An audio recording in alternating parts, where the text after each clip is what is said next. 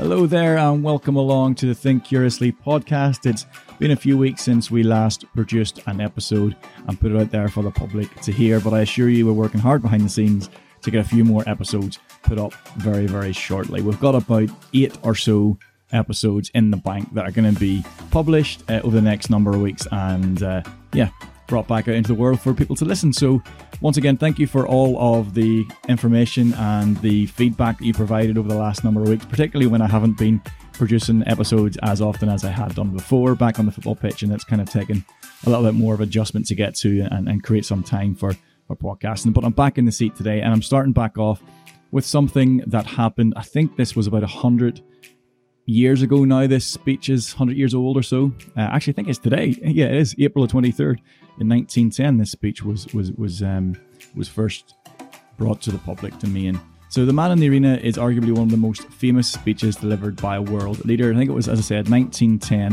1 year after leaving the office of President of the United States of America. Theodore Roosevelt visited many countries and attended many events and performed numerous speeches. And like I said, on April 23rd, it was when he was visiting Sorbonne in Paris, France. He delivered a speech originally titled Citizenship in a Republic. That exact speech has gone on to be ingrained in folklore and has been quoted by many politicians and sports stars and authors over the years. The complete speech is some 8,743 words long. I am not going to quote all of those, but what you're about to hear today is 628 of them, and probably the most widely quoted verses of the entire speech. Make of it as you will. I would implore you to listen and draw your own conclusions. In researching this episode, I have read the full text some 3 times, and every single time that I do, I bring out something completely different. In fact, I have used half of an A4 refill book, you know, the ones you get with the lines on it and stuff that you can put in lever arch folders, those refill pads. I've used pretty much half of that to jot down many of my ideas, all in mind map form. There's not a lot of text in those to make it more simple for myself. So I hope that you enjoy.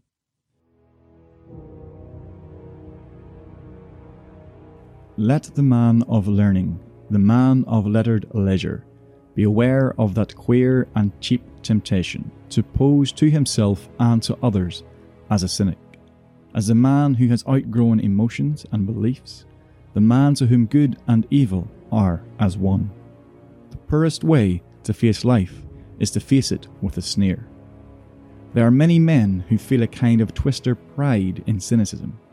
There are many who confine themselves to criticism of the way others do what they themselves dare not even attempt.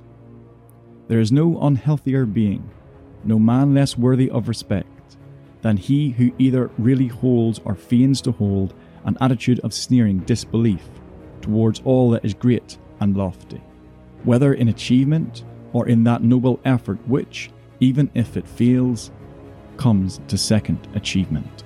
A cynical habit of thought and speech, a readiness to criticize work which the critic himself never tries to perform, an intellectual aloofness which will not accept contact with life's realities.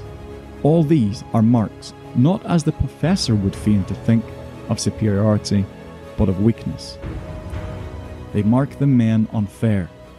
They mark the men unfit to bear their past painfully in the stern strife of living, who seek in the affection of contempt for the achievement of others, to hide from others and from themselves in their own weaknesses. The role is easy. There is none easier, save only the role of the man who sneers alike at both criticism and performance. It is not the critic who counts, not the man who points out how the strong man stumbles, or where the doer of deeds could have done them better. The credit belongs to the man who is actually in the arena, whose face is marred by dust and sweat and blood, who strives valiantly, who errs, who comes short again and again, because there is no effort without error and shortcoming, but who does actually strive to do the deeds, who knows great enthusiasms, the great devotions, who spends himself in a worthy cause, who at the best knows in the end the triumph of high achievement, and who at the worst, if he fails, at least feels while daring greatly, so that his place shall never be with those cold and timid souls who neither know victory or defeat.